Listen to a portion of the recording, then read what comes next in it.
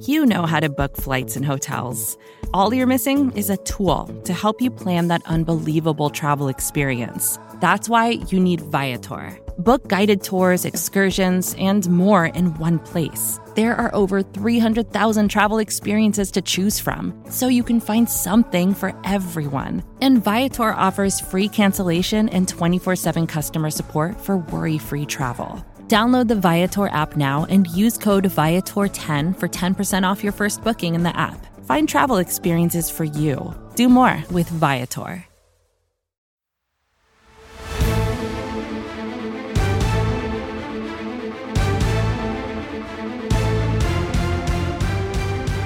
Welcome one, welcome all to Volume Who Cares of the NFC's Mixtape, the greatest crossover ever presented to you in the history of all worlds. You can listen to this podcast on any of the SB Nation NFC East team blog podcast networks. That's Blogging the Boys for Dallas Cowboys coverage, Bleeding Green Nation for Philadelphia Eagles, Big Blue View for New York Giants, and Hogs Haven for Washington Commanders. You can also watch this show on either the Bleeding Green Nation or Blogging the Boys YouTube channels. We have a lot of ways that you can access us. Who is us? He is Brandon Lee Gotten from Bleeding Green Nation. I am Marjorie Ochoa from Blogging the Boys. We are here to recap Week 2 in the NFL and therefore the NFC East, preview Week 3, which is all NFC Easty. And really, Brandon, I think the most important thing that happened in the sporting world on Monday night was the Houston Astros clinching the AL West.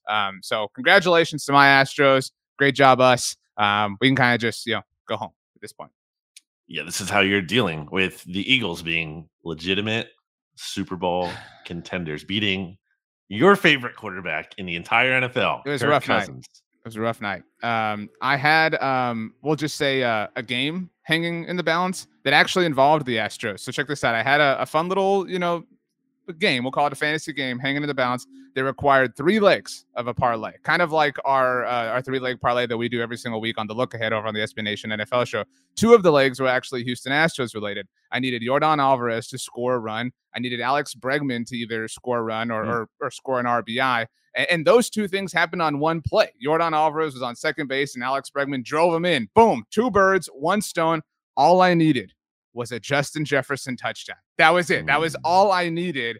And Darius Slay said no over and over and over again. It was so painful. We have a lot to get to. I want to let everybody know that the Dallas Cowboys won last week, shocked the world.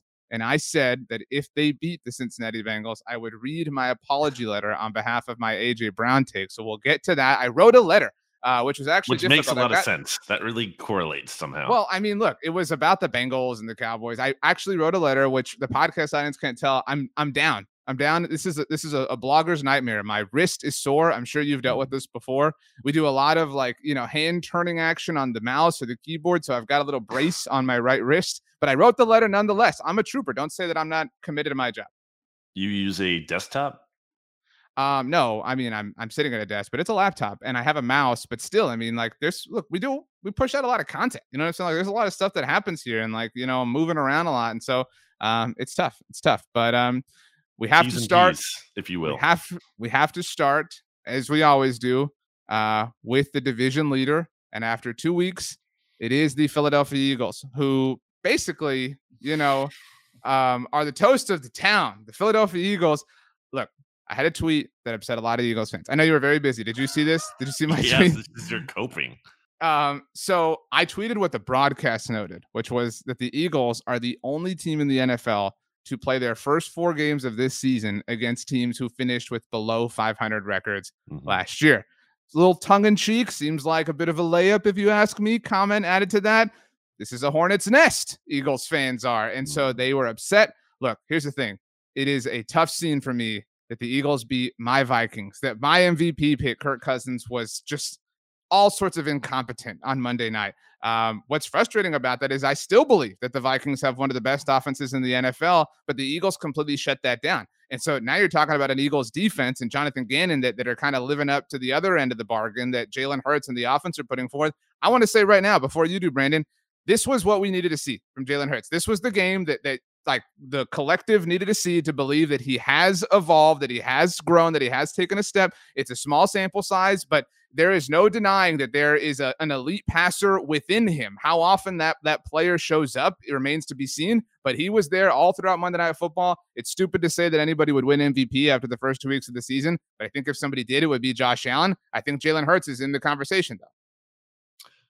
Entering the 2022 Eagles season, the Eagles had two big, obvious question marks. Jalen Hurts, Jonathan Gannon. On Monday night, those question marks, RJ, were exclamation points, baby. Jalen Hurts had his best game by far. Stupid. I wrote that in my recap. I was proud of it. Anyway, Jalen Hurts was great. And you're right. This is the performance we needed to see. I know we got some flack, Conan, others, all the listeners who said they had to turn the podcast off, RJ, because we were so harsh on Jalen Hurts last week. That performance, I said, didn't really move the needle for me. It wasn't about him looking bad last week. I didn't know what that would portend for the future. And now, after this passing performance, where there's no way to qualify it as like, oh yeah, this, but like, no, like he made high level throws that honestly I've never really seen him make with any kind of regularity. And it didn't seem like fluky to me. Like he was in command. He was in control. Offensive line blocked well, sure, but like he took advantage of it. And then when they didn't, he made plays with his legs. His touchdown run? Are you kidding me? On 3rd and 2 or 26 yards, if you can find a freeze frame of that where like he's being contacted at the 5-yard line, it looks like you'd be down. Yeah, it's one of those like Jalen Hurts scores on this play, like things that is crazy. Yeah, but it's crazy. It's like what quarterback is doing that? Like Lamar, Josh Allen is the only Josh one. Allen maybe, and like that's it. Like this is a rarefied air. It was the running, which is nice. It was a throwing, which is really, again, the needle mover and inspires a lot of confidence. It's week 2, but you look at the Eagles schedule like we did last week. You're like, if they win this game, the path is there. The path is so easy, and whatever, the schedule is easy, and that's certainly fair to point out. But I mean, when you win like they did on Monday Night Football, that's not just about an easy schedule. And, it's a Vikings team that beat the Packers. Like that's a legit quality win. I still believe it's a very, very good team. That's why I'm saying like it's a high quality win. This is when we look back at like they won't play a better team through Halloween. They will not. There will not be a better team that the Eagles play before Halloween that is better than the Vikings. And I know people take any opportunity to take shots at Kirk. He played really badly, but I think he played badly because he got worked. I think Justin Jefferson had a worse game than Kirk Cousins. People point at Kirk again. He's like the face of everything because he's just the character that he's become. But Darius Slay had his way with Justin Jefferson.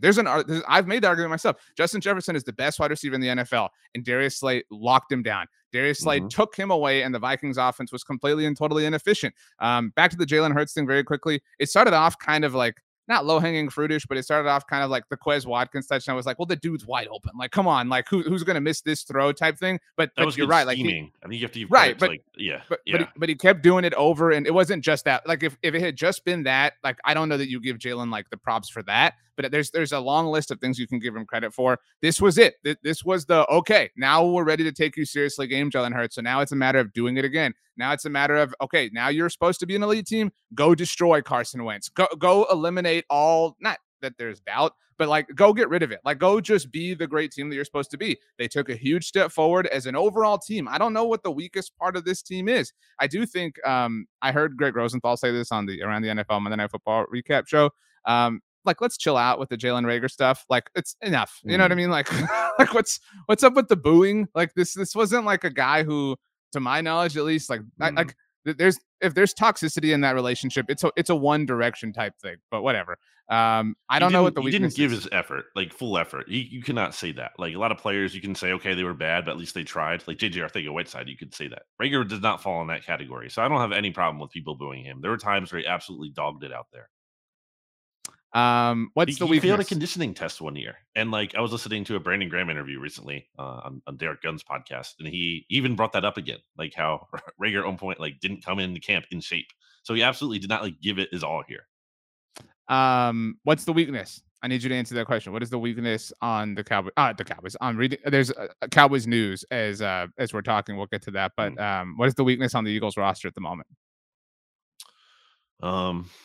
I mean, Gannon is still a question mark in terms of like bigger picture. This was one good very good performance, a step in the right direction. But I mean, when he's been torched by good quarterbacks like he has in the past, it's not like this game erases all doubt in that regard. So I still think there are questions about him. I think the pass rush could be better. Not that it's terrible. I don't think it's as dominant as it kind of needs to be and could be and should be. So that's an issue. Um, Man, I keep coming back to Hurts, and I'm so impressed. And it's funny because some people will be like, "Oh, BLG, you're such a hater. You were wrong." I'm like, "I'm glad I'm wrong. I'm not rooting against him. I just like I'm being honest with you." And it doesn't. One of my other favorite things is like, "Oh, this must hurt you so much to tweet this." No, it doesn't. It does not hurt me to tweet out what like I objectively think is true in front of me. Like it's just being honest. That's There all I are try to two do. there are two things that people often allow to not be the case. One is that we can get new information and things can change. Oh, no, you said on the day they drafted so and so that he was going to suck. Yeah, I said that then because like it looked like that. Then things changed and I was wrong. Like respect, you're saying I was wrong. That's the first thing. The other thing is something we say very often. We're going to have to turn this into a segment, a multiple things can be true thing. Kind of like the Eagles can have 4 games to start their season that look easy on paper.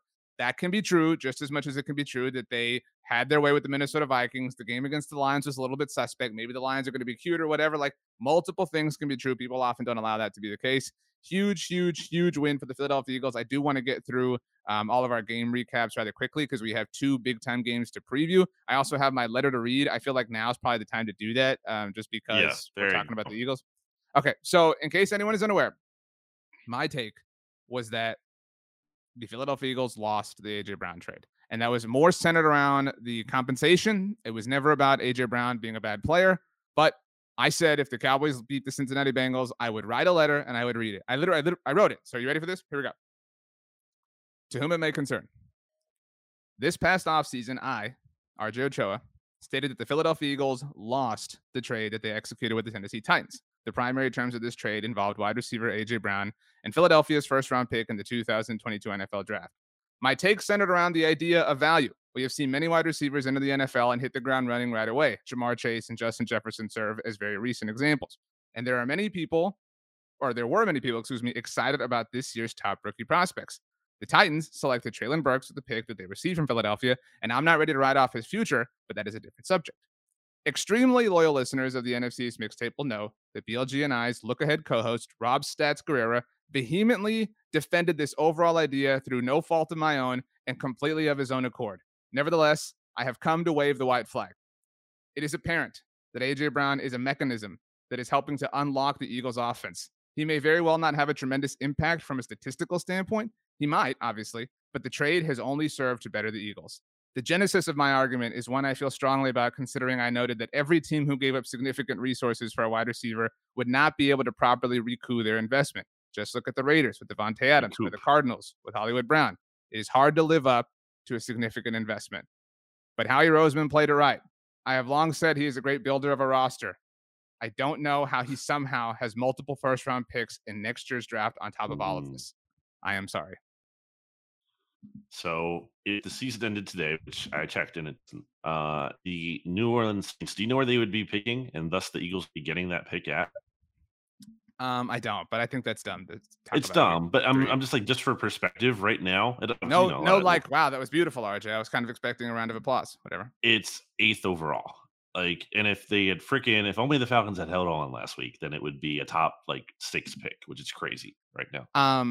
I really am not ready to give up on Traylon Burks. That's a different subject. I'm sure you were busy getting ready for the game. He had a huge 3rd and 16 conversion for the Titans on Monday Night Football. Like he's, but like again, the trade worked out for the Eagles. So I was wrong. I'm sorry. All right. All right. We have to wait for the Cowboys, but there is news. So the second team in the division, currently the only other undefeated team, the New York back at football Giants. All right. You went into the icebox on the look ahead in picking the Giants over the Carolina Panthers. They were victorious. They are 2-0.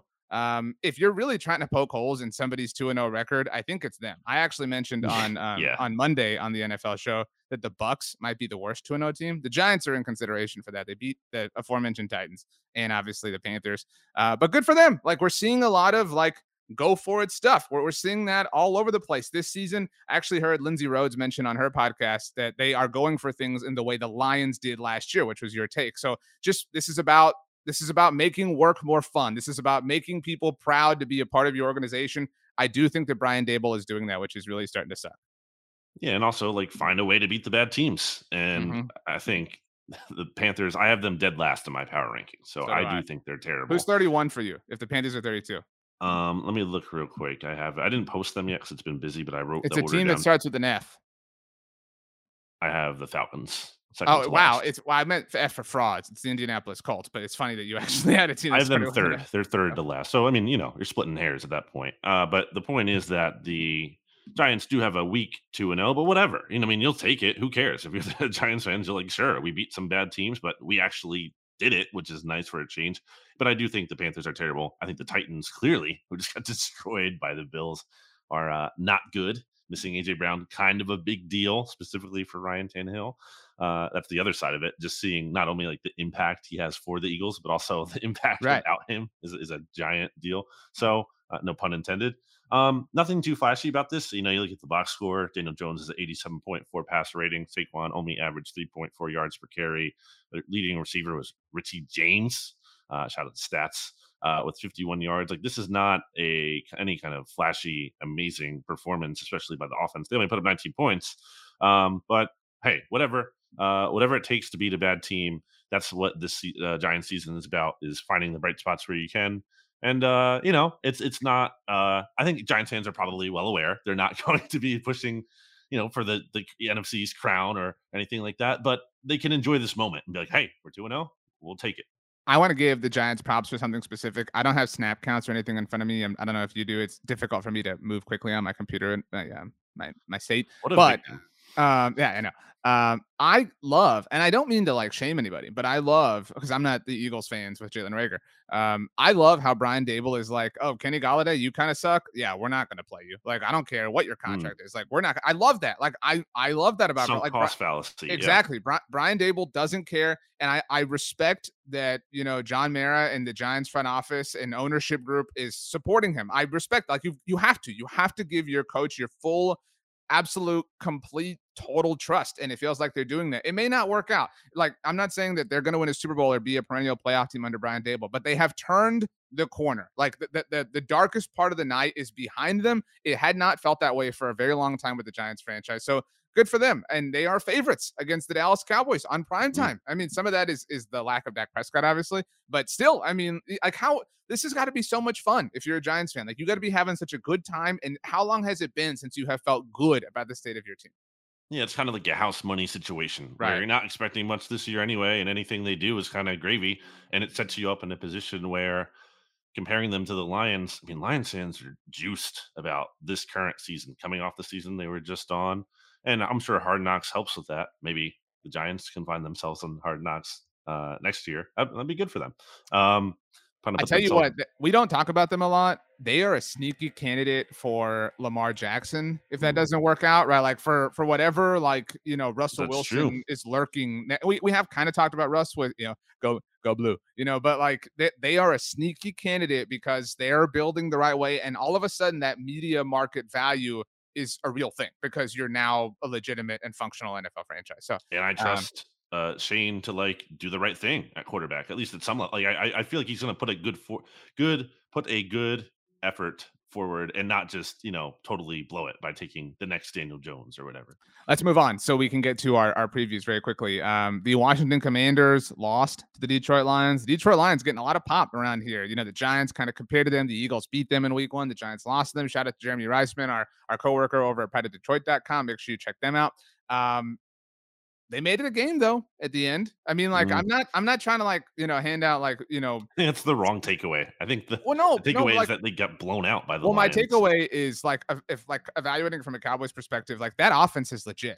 I mean, and I don't mean legit like it's a top 10 or like it's definitely top 10, but like it is legit. It's an offense that can, kind of make a game out of something. And it hadn't been that way for a long time either. Like, they are improved. I mean, you can make an argument that outside of the Eagles right now, obviously, that they have the best, most explosive offense in the division. I don't know how you can't. Jahan Dotson looks like a huge hit. Like, I mean, like, you got to give them credit for that pick. Like, he looks I'd say right now Drake London looks like the best rookie receiver, and then Jahan Dotson's right behind him. Maybe Garrett Wilson if you're feeling that way after last week.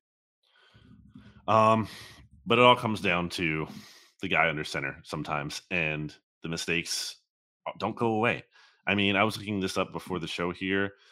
He had a fumble in this game, which was a big deal because he fumbled in the end zone. Okay, that's a safety. The Lions scored a touchdown on that ensuing drive. It's a 9-point play. 9-point.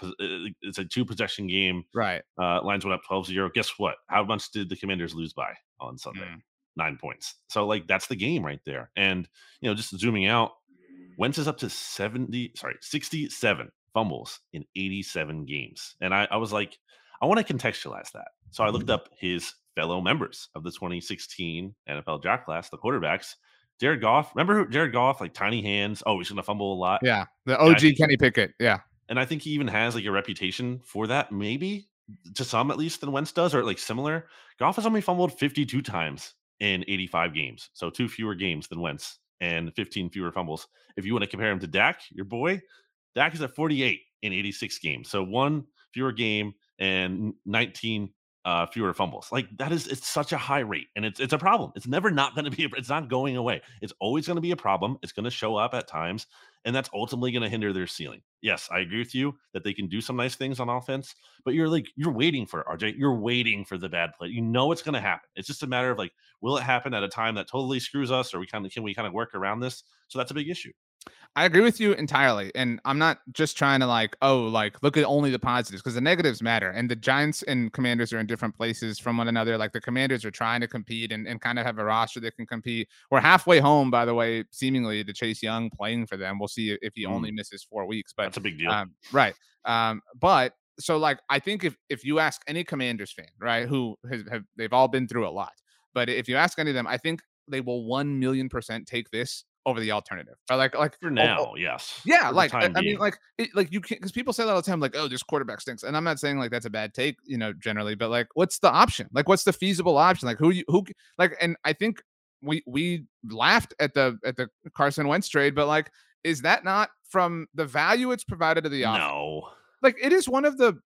I mean, it was one of the better moves. It was better than Matt Ryan. You're paying a premium for competency, but still, you're getting stable play. You have a stable offense. Okay, but what are you going to do with that? They've won a game. They're in the mix. Okay, great. They won a game against who? The Jags. Look, but still, a team that hasn't won on the road since 2019. They got the best of the Indianapolis Colts. They agree with it. You agree with that at least? I mean, I guess the trade was worth it. The trade was, what was the trade? A second and a third round pick, or what was it? A third and a fifth? I think it's a third and another third that can become a second, which probably will, assuming he doesn't get hurt. That's totally worth stable franchise quarterback play. It's totally worth it. I don't think so. I think you can get decent quarterback play without giving that and paying the money, and now kind of being in this Kirk Cousins purgatory kind of world that they're in, basically. What was the alternative? Do nothing and have Taylor Heineke? Like, I'd rather have this. In terms of long-term health of the franchise, probably take a step back to hopefully take a step forward in the future to maximize wins this year. No, this is the right move. Who's the last quarterback they drafted that was, legitimate? I mean, I don't know, like, Kirk Cousins, right? Like, which was an accident. I'm not an accident, but like, Robert Griffin had the year. I mean, like they haven't handled anything well. Like, they've just, it's been awful. Like the way that they have, I mean, so I think this was one of their better decisions over the course of the offseason. I'm not saying, like, I don't think it's fair to grade that by saying, oh, well, they didn't win the Super Bowl, so it was a terrible decision. No, like I don't think anyone is saying that, though. But like, what is their ceiling with Carson Wentz? They're playing, like, they could be a playoff team. That's their ceiling. Okay, like a wild card team in a weak NFC. That's like what we're really celebrating here. I think right now, the division is Philly and Washington. Until I see more from the Cowboys. I mean, like, I'm not, just because of last week's whatever win, I'm not willing to put the Cowboys in this mix yet. We'll see what happens with that. Change everything. But like, if Washington, like, right now, I'm not saying Philly's a mirage. We gave them their flowers, but like, this could all like go away. We've seen Jalen Hurts play poor quarterback, or play quarterback poorly, and so they have the necessary ingredients to be a legitimate team in the NFL. And they don't even have their best player right now in Chase Young. So I think the Commanders are in a nice spot. They lost to a team that a lot of people think highly of in the Detroit Lions. So we'll see what happens this week, but we'll get to the preview. Are we ready to get to the Cowboys? Two last things on Wentz. The flea flicker throw was, what was that? Like, I don't even know who he was throwing to or where he was throwing to on that play. And then the pick he had, like it was thrown high, like he does. He sails passes. So that's just like, again, a staple of him, something you're just not seeing getting better. And it's going to be an issue. You're going to have to live with that. And I don't think you can live with that, but we can get to the basement team in the NFC East, a team that won, but still at the bottom. Yeah, for the second straight week, 3 of the 4 teams won. Last week, the Cowboys only ones to lose. This week, the Commanders, because the Cowboys got that dub for the second year in a row, Brandon. Actually, the third year in a row, the Cowboys kicked a game-winning field goal in week 2 of the season. But for the second year in a row, it came against an AFC team who had a quarterback from the 2020 NFL draft class. The final score was 20-17. That's all cool stuff. Look, this was awesome. This is another, like, my 2 takes that have aged the best, I think, like NFL wide. A week ago, I think the Vikings were up there, but my 2 right now are that the Colts are frauds and that the Bengals aren't exactly the, like, toast of the town, right? I think this was more about the Bengals being a really bad team, but kudos to the Cowboys. Kudos to Cooper Rush. They did it. They surprised all of us. There's a lot of Cowboys fans, a lot of Cowboys homers taking some victory laps, and I'm not trying to just be Eeyore and rain on the parade. Brandon, they scored 20 points. Cool. Awesome. Respect. They've scored 2 touchdowns this season. They both came in the first quarter.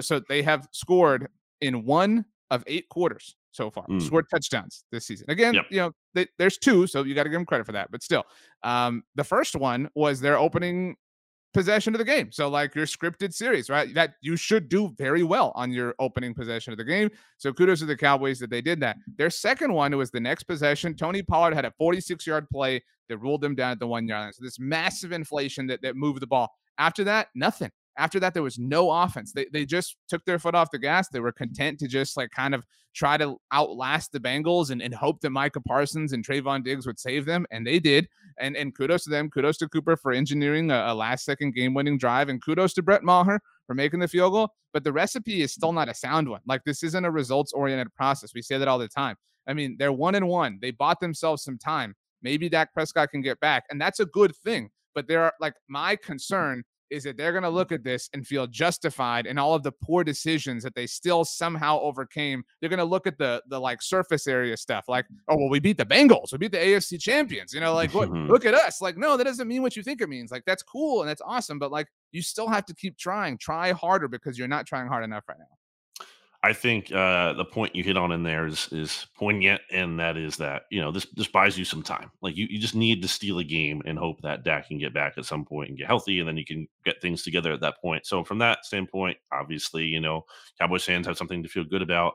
I think Cooper Rush probably played better than you probably would have expected him to. Sure. And most people, not that he was, like, great, but, like, better. And pairing that with last year's game against the Vikings, it's like, okay, maybe they can kind of continue to tread water. Maybe not like you feel amazing about it, but, like, okay, I'm not ready to rule it out entirely. So that's definitely the positive.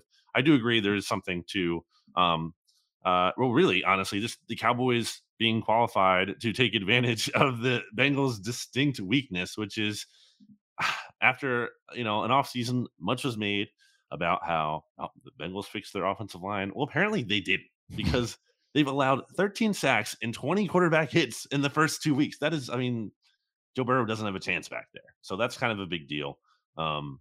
It's again, in a vacuum, it's a good win. But I don't know what it really means for the Cowboys moving forward, other than they're treading water. I've seen a lot of chatter this week, and this is upsetting. So there's a lot of people. Tyler Smith has been awesome. He really has. Like, and I said in our postgame show, I've written it, Cowboys, take a victory lap. You earned it. Like, you believed. We all pointed. We all laughed. Dunk on us. I'm cool with that. Awesome. But there are a lot of people who are like, well, they should play Jason Peters at guard, right? Like, they should kick Jason Peters over to the right side. No, because of 2 games, right? Like because of 2, like, respect. Tyler Smith looks like he's going to be a very promising left tackle in the NFL. But, like, this, like, the fans who are proposing that are doing the same thing that we accuse the Cowboys of doing, of, like, living in the moment, living off of one sample size, and thinking that, like, everything's just going to be perfect because it was that way for 2 games. And again, kudos to the team, kudos to Tyler Smith. But Tyler Smith should be your left guard with Jason Peters as your left tackle. I don't like, nothing else makes sense to me. So I don't want to really spend a lot of time. Peters has played at guard. If you didn't know that, he did. I know. Okay. I know, but, like, still, like, he's played at guard, and that's a microscopic sample size of his entire NFL career. Like, they didn't bring him in to play guard. You know what I mean? So, like, and, like, while they should adjust to new information, they, like, I'm a big fan of trusting yourself when you're not emotionally compromised. They brought him in to be the left tackle of this team this season. Do that. Don't be like, oh, well, Tyler Smith's awesome now. Like, let's go do it. No, just trust your past self and move forward in that direction.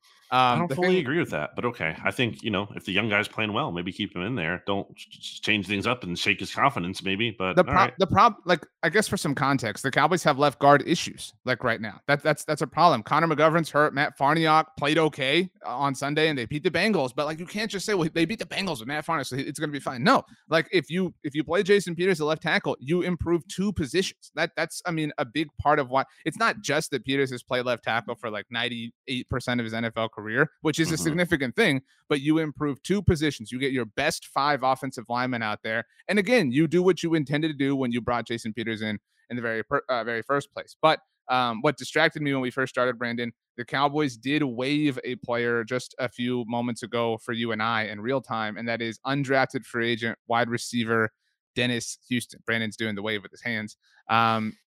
Dennis made the roster largely due to a connection that he had with Dak Prescott. As mentioned, he was an undrafted free agent, and he was active for the first 2 games of the season when the team's 3rd-round pick wide receiver Jalen Tolbert was not. So is this an indication that Michael Gallup is ready to play? Is this an indication that Jalen Tolbert is going to be active moving forward? But, well, I mean, like, it would seemingly be one of those things, right? I mean, and they intimated that Gallup could play next week on Monday night against Washington. I would lean towards it being that. Because it'd be silly to waive a player, for a question mark on Jalen Tolbert. So they must feel very, very confident that Michael Gallup's going to be back, but we'll see if that ultimately winds up being the case. Why don't we take a break here and then we'll snake back with the picks for this week? Ooh, the snake's going to be short because there's only 2 games, but a very quick break to hear a word from our sponsors. It's only a kick, a jump, a block. It's only a serve. It's only a tackle, a run. It's only for the fans. After all, it's only pressure. You got this. Adidas.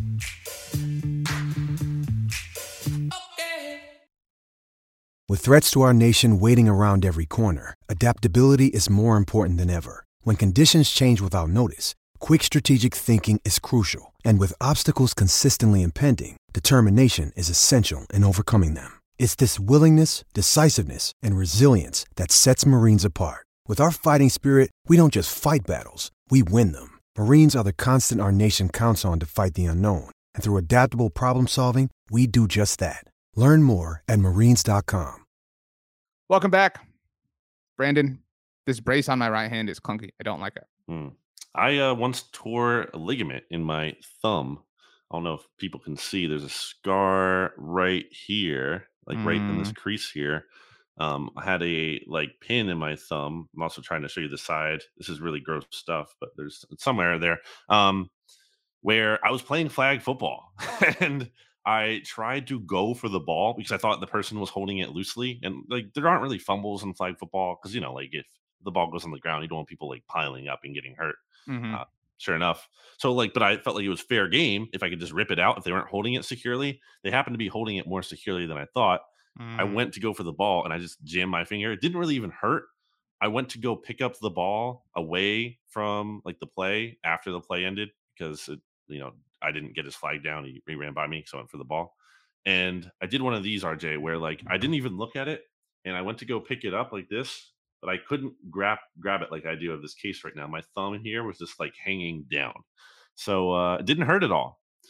And I actually went to the ER and they're like, yeah, you're fine. And my dad was like, wait, no, show them what you can do with your thumb. And they're like, oh my God, that is not good. So yeah, I had a brace for a long, that was from January in my freshman year, 2007 until May or so with the physical therapy and everything. So I feel yeah, not fun.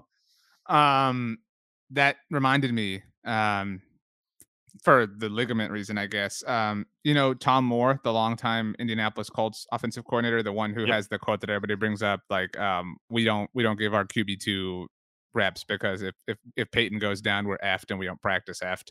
I once heard on a Sunday night broadcast, maybe I dreamt this, I made it up, but I'm pretty certain that I heard on a Sunday night broadcast. He tore the ligaments in either his index finger or his index and his middle finger. Like when you put your shoes on and how you kind of use like your fingers as like a natural shoehorn. He was doing that and tore the ligaments or something in his finger. That's crazy. That's way crazier than your story. Well, I mean, again, and I don't know how much of this applies to Dak and his specific injury, but Oh. again, for me, there wasn't pain. It wasn't about pain. It wasn't like, oh, this hurts. No, it was just about like functionality. They couldn't use it. It was not staying in place. All right, so we have 2 games this week. We need a word. Is it NFC East Mageddon? Is that what we call it when we have a week like this where we're just 2 games between the 4 teams? Or NFC East Palooza, NFC East Apocalypse? I like NFC East Mageddon the most personally. I think NFC East Apocalypse might be the best. Fine. NFC East. So the Apocalypse is here. Oh, yeah, I like that because you can't say the Mageddon is here, but you can say the Apocalypse is here. All right, we have Apocalypse upon us. The Philadelphia Eagles will be visiting the Washington Commanders. We got the Peterson Reich Bowl last week. We will now get the Carson Wentz Philadelphia Eagles Bowl. But first, not first. This actually game is happening second, but we're snaking back. The Dallas Cowboys visiting the New York Football Giants on Monday Night Football. By the way, I know you were at the game working it, but like I don't ever want this dueling Monday Night Football thing ever again. It was awful. I hated it. Did not like it whatsoever. The best part about Island games is that we all get to watch it and enjoy it together. It was very, very frustrating. I hate Monday Night Football from a content creator perspective. It's really bad for me. No one cares, but I slept like 2 hours last night. It's bad. It's awesome when it's Sunday and you're like, this is great. Like I get to just watch all the games, but there's so much stuff in our world that you have to do on Tuesdays that's like independent of your game. Yeah. And so like when you're smushing together post-game coverage with all the Tuesday stuff, it can be very overwhelming. You're automatically behind the 8 ball. You're screwed. Our friends at DraftKings Sportsbook, who sponsor us over at the SB Nation NFL show, Brandon, have the New York Giants. They opened as 3-point favorites over the Dallas Cowboys. That has shrunk. They are now 2.5-point favorites over the Cowboys. Again, Dallas 1-1, New York 2-0. Cooper Rush, Daniel Jones. I know that Cincinnati's offensive line is suspect, which is sad. But this really comes. You know how the social study we talked about prior to the season was 1 of 53, where it's like Dak Prescott versus the Philadelphia Eagles, right? I don't think the 1 of 53 on the Cowboys is Dak anymore. I think it's Micah. Like, dude, he is a different dude. Like, he is incredible. And so, like, if he can get to and fluster Joe Burrow over and over again, I really like his odds against Daniel Jones. I agree, because for as much as Carson Wentz fumbles a lot, Daniel Jones tends to have that issue as well. If not fumbling, certainly throwing the ball to the wrong team. So I don't know. I think there could be a little bit of an overreaction to this Cowboys win. Be like, oh, they're going to be fine. Because like you said, I think that offense is going to be an issue. At the same time, there also could be overreaction to the Giants being 2-0 and be like, oh, see, they're kind of good. And like, I think they're better. Yes, but they're better than being really bad. And I still think they're not great. And, it's not even like they won these games convincingly. They beat the Titans by 1 point late in the game. They beat the Panthers by that was partly due to a missed field goal, but like they did win that game to, so give them. I'm not trying to take credit away. I'm just saying it's not like, commit like beating these teams comfortably. Not the way the Bills are winning as an example. Yeah. Right. So like, credit to them for winning, all the credit, but they're not quite as good as a 2-0 team typically would be, I feel like. So it's tough. What's the line in this game? Did you say that? I already said that several times. The Giants are 2.5-point favorites, and they opened as 3. So it has moved. I wish it were 3. I would have taken it at 3. I'd still take it at 2.5. The more points I can get, obviously, the better. I do think that the Giants are the least stable 2-0 team. The Bucs would be for me if Tom Brady didn't exist. And I know there are questions about him, but like at the end of the day, he's Tom Brady. Yeah, you get the built-in benefit of the doubt there. Right. Yes. So again, I'm not trying to take anything away from the Giants, but prove it again. And this isn't even about proving it, but like, okay, like don't, you have not been the Giants we've seen for a long time. And Brian Daboll, again, deserves an enormous amount of credit for that. But with Micah Parsons, and it's not just Micah. Like Micah, again, is this like amazing player, but the entire Cowboys defense is playing very well.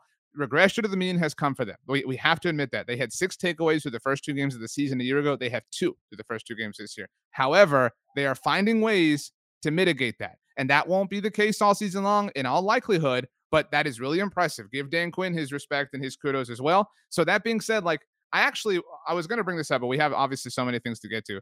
If we had to rank like the sides of the ball, like all 8 in the NFC East, I do think the best one is the Cowboys defense. And I think the best coordinator of all 8 is Dan Quinn. Well, I do. I mean, they have the best, like if we picked the best player in the division, it's Micah Parsons, right? Like if we picked one player who's the best, it's him. And so, I mean, I give them that, but like number 2 for me is the Eagles offense, and number 3 might be the Eagles defense. So like, that's why I'm very, very interested to watch that game. So again, I'm not trying to be a homer, but I think that's objectively fair. I think the Giants offense might be like 5th. And so, I mean, like I kind of trust Micah and the rest of the Cowboys defense to figure out a way against Daniel Jones. I don't know that I think Cooper Rush can drive up and down the field, but I think he'll get a lot of short fields because it's Micah Parsons. There's so many Cowboys Giants games in, I don't know, the past, 6 years, whatever. I guess probably since Dak got there, but maybe even longer, where like you don't even really feel like the Giants have a chance. And coming at that from an Eagles perspective, it's like, the Giants aren't going to help the Eagles. They're not going to like beat the Cowboys and like give, the Eagles a break. No, that's not going to happen. I feel like that's different. And obviously, Dak being out helps, but I do feel like Dable being here and positive things that they have shown makes me feel like they can win this game. And that is progress. That is not something I have felt like in a long time going into a Cowboys Giants matchup, but I don't think you can give them the benefit of the doubt just yet. So I'll take the Cowboys to win, but I do think it'll be a competitive game. I do too. I think it'll be closer than usual. Dak is basically undefeated against the Giants in terms of his career. Obviously not a factor, but Giants wearing their throwback all white uniforms. So we get Giants all whites. Oh wait, that's the good one, right? Yeah, like it's kind of throwbacky with I don't like the other one with the block Giants on the helmet, I believe. So we get the Cowboys navies in this game. Last time that happened on a Monday night, it was the Black Cat game. I'm sure you remember when the cat was in the stadium. I do. Whatever. It was like 2019. It was. I think so. Okay, so we both have the Cowboys. So we obviously both have them covering. Let's go to the other matchup.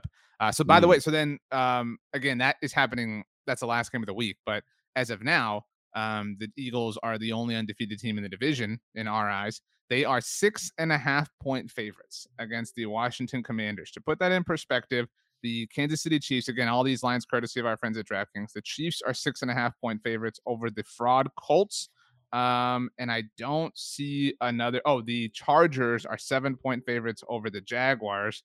But that's it. There's no line bigger or even with that one through. Oh, I'm sorry. Oh no, I'm looking way too far ahead. The Chargers next week are 7-point favorites over the Texans. But so this is expected to be one of the bigger blowouts of the week, which I think is a little disrespectful to the Commanders. Like all credit to the like. I think I'll tell you right now, I think the Eagles are winning this game, but I kind of like the points. Again, like especially if you go garbage time type stuff, like I really like the points from a Washington perspective. We saw that happen against Detroit. Points are tempting. It's going to be an emotional game, I'm sure, for Carson Wentz. First opportunity to play the team that traded him. By the way, who are you rooting for in this one? You're rooting for the Washington Commanders to win, correct? Yeah. From a Cowboys perspective, obviously. Yeah. Well, and from like an RJ perspective, it would be funnier. Well, I don't care about that. It would be funnier if Wentz won. Like it would be really. It's like I get that, but I'm talking about like in terms of what's best for the they're Cowboys. one and the same. Like my take has been that Wentz is a serviceable quarterback that the Colts stupidly punted on. So it would be funny for that take if Carson continued to prove that he was legitimate. I'm 100% rooting for the Commanders in this game. And then I think it should be obvious that, if you're an Eagles fan, you're still rooting for the Giants to win. Because okay. I think like this is why the mixtape is great, because we can like just be straight up about things. I think if you're an Eagles fan, it doesn't make you a lame fan to be like, I'm kind of scared of the Cowboys. I'm kind of scared of them treading water and Dak Prescott coming back. Yeah, I think they have a better chance to right then the Giants staying hot all season long. Exactly. Right, yeah, you're like, the Giants will fade off. So yeah, I think that's a pretty obvious. If anyone else disagrees, you can tweet at us at Brandon Youghton, at RJ Ochoa, also on Instagram. Those handles make it easy for you. I think the Eagles are going to win this game, and it's tough, short week, but they travel well to FedEx Field. There's going to be a lot of midnight green in those stands. Carson Wentz is going to make mistakes. Like I can set my watch to that. my Apple Watch Series 3 that I need to get a new one. This actually popped off this summer, RJ. I was playing pickup basketball and the Wow, screen popped football, off. basketball. Talk about your athleticism. I know, more. I'm a big athlete over here. And I went to Home 6'9". Depot. Although, by the way, I've heard rumors that is not true. Okay, don't say. Yeah, you're feeding into a bit. Don't feed into a bit. So the listeners know, Brandon is actually 6'5". And he's trying to get everybody. How to much that did he's Holden pay you to Look, say this? I'm telling you that I've seen verifiable proof that you are only. When I say only, like respectfully, 6'5" is really tall, but I've seen verifiable proof that you are only 6'5". That this 6'9" thing is a lie, a straight up fallacy. My dad is 6'5", and I'm taller than him. This is easy to prove. But you anyway, be marginally taller and still be 6'5". Also, I have a picture with like Robert Covington. Like I'm not next to him. I'm not a Blink 182 person. That's not my thing. He's in the NBA, RJ.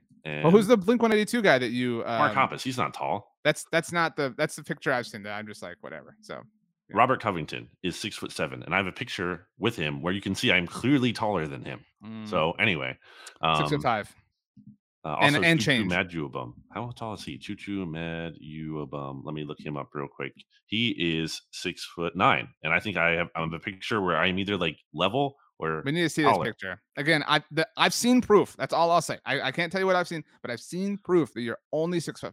So. I think it's reasonable to take the points because that is a lot of points. It's a division game. I think you are starting to, like we need a fraud alert for Brandon. Brandon has not taken the Eagles. Like you think they're this great team, they're the Super Bowl contender in your estimation. I haven't heard you take the Eagles one time this year. You've taken the Lions points, you've taken the Vikings points. I was right about the Lions points. What are you talking about? Still, like if you believe they're this great powerhouse of a team, like how can and you think Wentz sucks? You think Wentz is terrible? You think he can't hold on to the ball? You went through all his fumbles. Like how are you going to possibly tell me, even though I believe in Wentz and the points, that you don't believe the Eagles cover? You are all in on the Eagles. You are all out on Wentz. If this was not a perfect firestorm for a 6'5" person to take the Eagles as 6.5 point favorites. What is it's 6.5? That's 6'5". It's your thing. How could you thumb this in the nose? Come on. Thumb this in the nose. I think you mean thumb your nose at this. Look, the analogy was great. Don't ruin it with the fact that I botched the ending. All right. The 6'5", 6.5 thing was gold. You got to give me credit for that. I botch things all the time. I think the Eagles win. I really do. I know it's a short week and all that, and I said this already. I think they win, but I'll take the points. I mean, the points are tempting. 6.5 is a lot. I mean, the game doesn't even have to be close. It could be garbage time production. Like the Lions Commanders have. Right. Yeah. So, like, I just think that's a lot to kind of. And who cares? The spread doesn't ultimately matter a ton. The outcome of the game does. I think the Eagles win. I think they advance to 3-0. Big win to get up in the division. It's already big that they're 2-0 in the conference. Like low key, like pretty valuable. The Cowboys here. They only beat an AFC team. Same thing with the Commanders. Only beat an AFC team. Those are the least valuable wins you can have. All the while, the Commanders also lost an NFC game, and so did the Cowboys. So that hurts against them. But yeah, I think this is a win for the Eagles. I feel good about Jalen Hurts right now. I feel like Carson Wentz is going to make mistakes or a mistake at some point. And I think having the Eagles fans in the crowd there at FedEx Field, it's going to get to them. Honestly, what's more important than anything, RJ? What's the one word I'm going to point to that's more important than anything? Content. Vibes. And the vibes for the Eagles right now are immaculate. You can't argue that otherwise. They are very, very positive. I mean, James Harden, we're talking Robert Covington. James Harden was at the game. Like, it was a big old deal. Bryce Harper, Bradley Cooper, Questlove. Travis Kelce in the Eagles jersey. Well, that's his brother's jersey. Like he wasn't like. Still, it's cool. It's cool. No, but like it's different if he's wearing a Devontae Smith. I get that, but how often do you get to see like one NFL player wearing another team, like another player? Trayvon Diggs and Stephon Diggs do that all the time. Like, what are you talking about? Like, that's a rare thing. That's not like every. I think it's become way more common. I was actually. How many other NFL brothers can you name? The Cooks, Dalvin and James. The St. Browns, Amon-Ra and how many of them have you seen in the other jersey? And how many of those are even like? I'm just saying. I'm with you. I used to think it was like a really rare thing. I used to think it was like amazing that Peyton and Eli were these brothers and both are number one overall. I thought it was amazing that the Harbaughs coached against each other in a Super Bowl. Like, there's a lot of brothers. There's a lot of siblings. Like, it's certainly like really on the coaching level, but it's not like. And Julius Jones's brother, Thomas Jones, is in the NFL. Like, we can name a lot of examples. Like, it wouldn't be hard. As a quick aside to this, I'm very bummed that Frank Gore couldn't keep playing and they still weren't signing him because I was and then that he wound up being a terrible person. So, well, that too, but I mean, right. Yes, absolutely. But I'm saying in terms of, there's a bunch of talk in the NBA about LeBron's going to stick around till his son Right. plays. We weren't that far off, I think, from Frank Gore and his son Mm. playing in the NFL at the same time. That would be wild. Like that's never going to Well, happen, right? Like that's way more rare than the brother thing. The brother it thing would is have to pretty. be it'd have to be like a kicker, really, if that's ever going to happen in the NFL, right? Like a kicker would have to play, Yeah, and then like maybe another kicker's son could play. yeah, like how did Adam Vinatieri's son not get there in time? You know what Right, I mean? I don't know if he exactly. has a son or whatever, but okay. So the NFC East, but actually, before I get there, Doug Peterson, have you looked at his first 7 games? Because it was just like a bunch of What do you narratives. mean? Like, so the Jaguars' first 7 games for Doug Peterson at Washington. Talking So about? right Oh, away. okay. The rest of the Yeah, schedule. I'm talking about the Jaguars. Yeah. So Doug Peterson at his first game at Washington. So you got Peterson Wentz. Game 2, Peterson Reich. Game 3, Peterson Chargers, the team he should have been the head coach of a year ago. I said that when we first started the NFC's mixtape. Then game 4, Peterson against the Eagles. Right. So now we've got like another revenge game. Game 5, Peterson Texans. That's the one that like has no emotional attachment. Game 6, Peterson Reich again. And then game 7, Peterson Giants. Of his first 7 games, 3 of them are against the NFC East, the division he coached in and won a Super Mm. Bowl in. 2 of them are against Frank Reich and the Indianapolis Colts. And then the other 2 are the Chargers and Texans. Like, wow, that was a really heavy onslaught of narrative. Maybe it was because the schedule makers anticipated the Jaguars like not being good after that. So they're like, we got to get all the juice out of this that we can early on in the season. I mean, So, the Eagles have some of that, Dougie P returning to Philly, and then right. obviously Carson Wentz this week. There's some of that going on here as well. Um, But yeah, let's give a shout out really quick to Doug Peterson, because I think you and I have maintained, at least I have, here that this, and I think we both can acknowledge that Frank Reich has done some good things Oh, dude, but yeah, the take of like in Reich the was the past. genius behind the Super Bowl has It's aged just so so poorly. It is people so bad. really like, but it's not even just that point, because whatever, we're all wrong about things. I've been kind of wrong about Jalen Hurts apparently, but just like this idea that people are so entrenched in this thing that like it's just, where is this coming from? And I'm just so happy that it didn't prove to be true, because like come on, like it's just people, and maybe you're gonna bring up Mike McCarthy, but people like discredit a Super Bowl winning head coach Well, because okay, no, don't talk about discrediting a Super Bowl winning head coach when you slight Mike McCarthy all the time. Like, Mm. you can't have it both ways. I mean, I like, mean, if he there's a I'm not saying natural he doesn't cachet deserve that credit comes for with it. just being a Super Bowl winning head coach, then Mike I'm not McCarthy saying he should. doesn't deserve credit for it. I'm saying I don't feel good about him getting back there. There's a difference. And if you want Um, to say that about Doug, then that's another thing. But you can't tell me retroactively he doesn't deserve credit for it. I am so happy that the national media and even the Indianapolis media is catching on to RJ Ochoa trashing the Colts. I got to tell you, I got to give a shout out to all the mixologists. I think You we know I landed was the on. original person on this, though. No, you Whenever you, weren't. yes, I was. I was like, Okay, the Wentz trade is so bad. They think they're going okay. to salvage his career. But that wasn't It's the take DOA. that wasn't like the hill I died on. What bothered me was how they sold him out. Wentz was not a perfect player for them, but they made him the scapegoat for all of their issues. And and what We know upsets the me, take.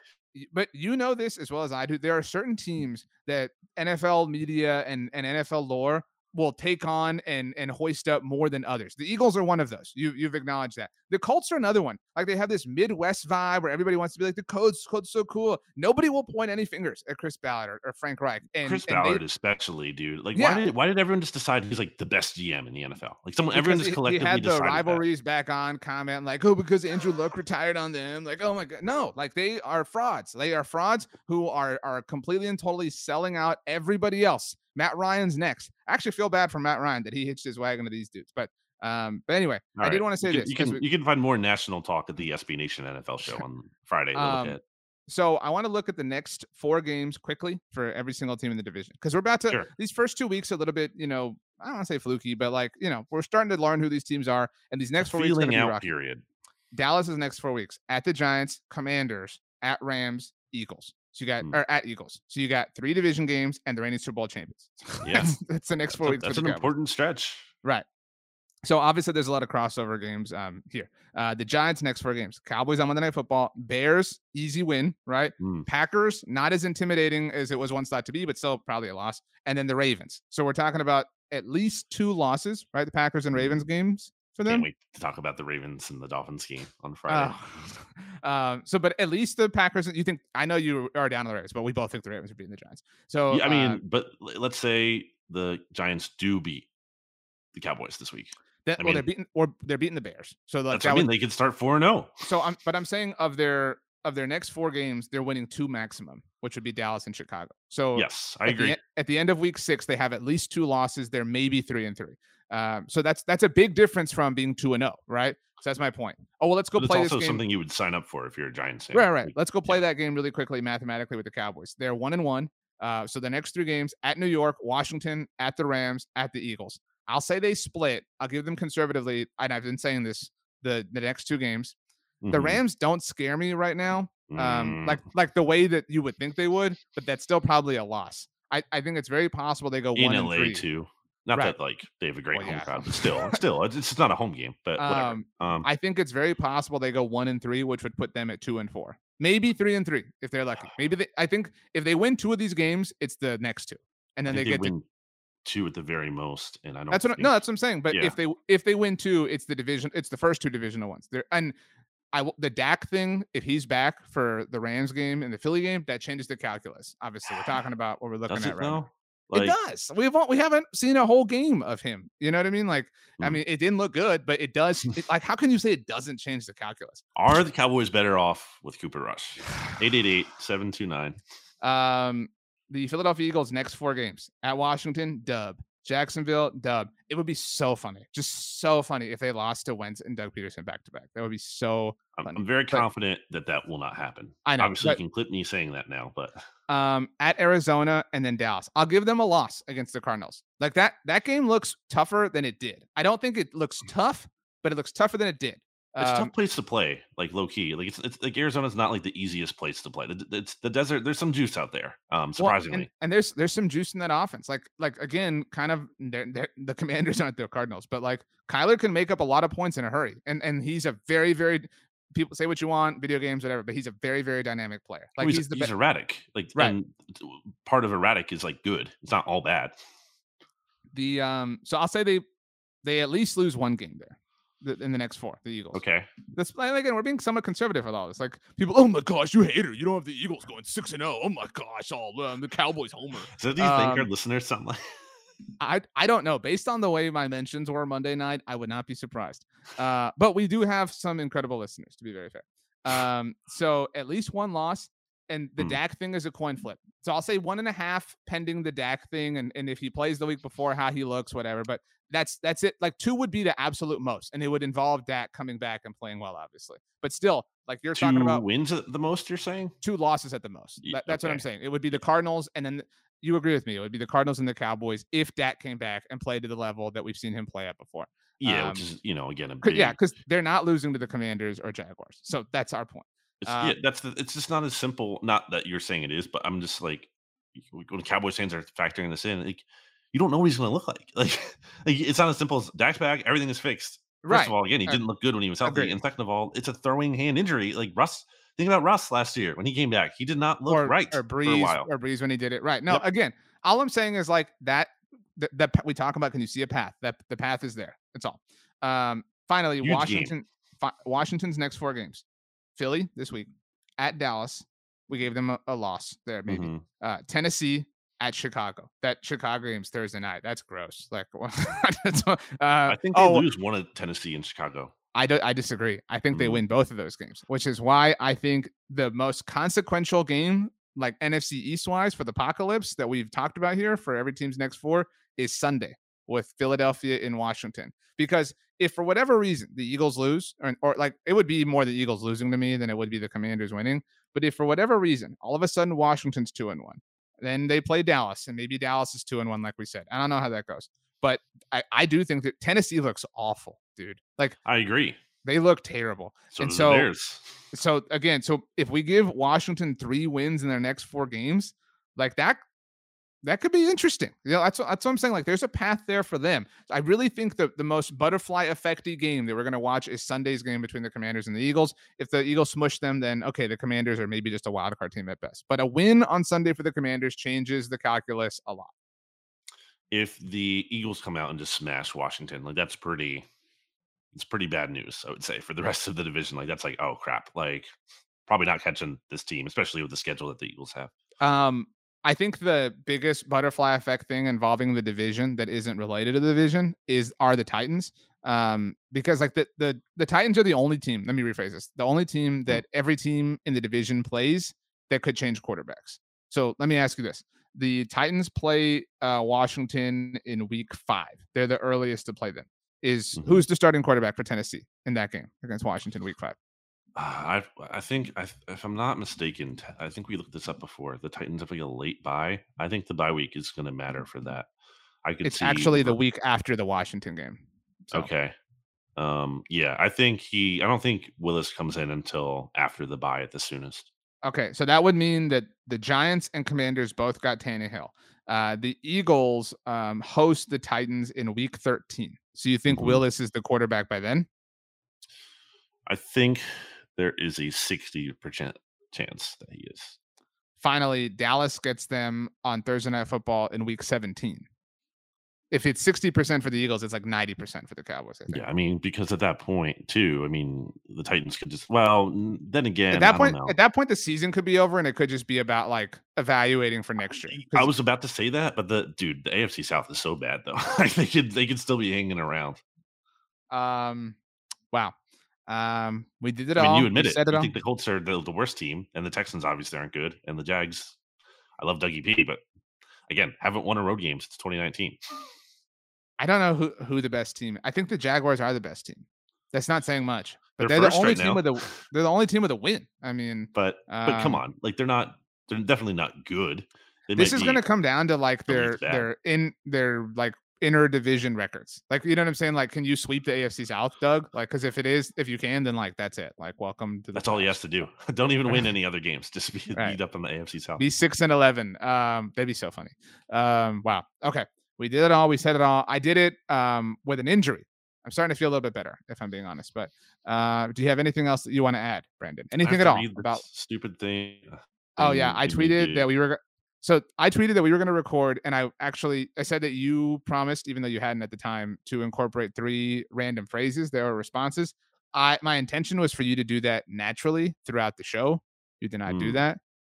So you didn't if you could really do that now, that. But okay. I thought that was really obvious. So that's my bad. Weigh in if you think I'm in the right or if RJ's in the right. Hashtag BLG was right or hashtag RJ was right. And tweet at us once again. Okay, well, give us your 3 phrases. These aren't like phrases. Some of these responses, it's just like a sentence. Some of them are phrases. I guess I think you're taking the word phrases.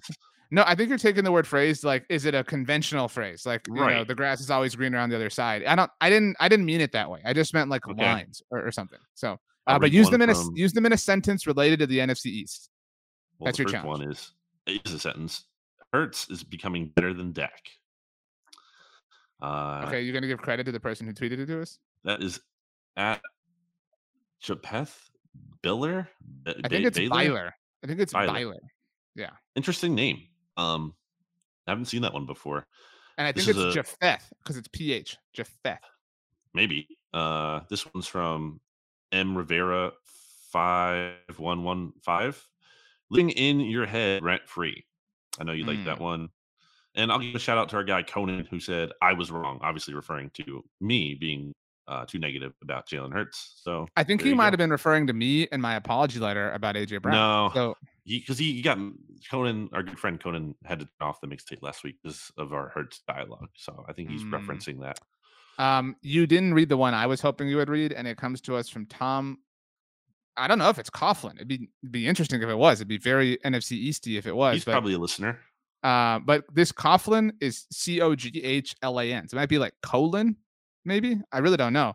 But his response was, "They looked scrumptious." I liked that one a lot. So, give everybody a piece of advice. It can be about life. It could be about tech. It could be about pop culture. It can be a TV show to watch. Give everybody a piece of advice, Brandon. Piece of advice that I haven't already said here on the podcast. Clearly have a lot, and I'm definitely not stalling. Oh, not a sponsor, but I have to say, I'm a fan of the Dunkin' Donuts app. It's a good app. You know, sometimes you have these apps out there with like the loyalty programs aren't that good. Like, it takes like a billion purchases to maybe get like $1 off. Like, it's just like total Mhm. and whatever. I mean, it's better than nothing. But Dunkin' Donuts does this thing where every Monday, RJ, you get 100 points towards a free coffee, and you only need 200 points to get a free coffee. So you How go many two points do you get Mondays. if you buy a coffee, though? It depends on what kind, size, and everything. But let's just say you get a basic like a medium or whatever standard size.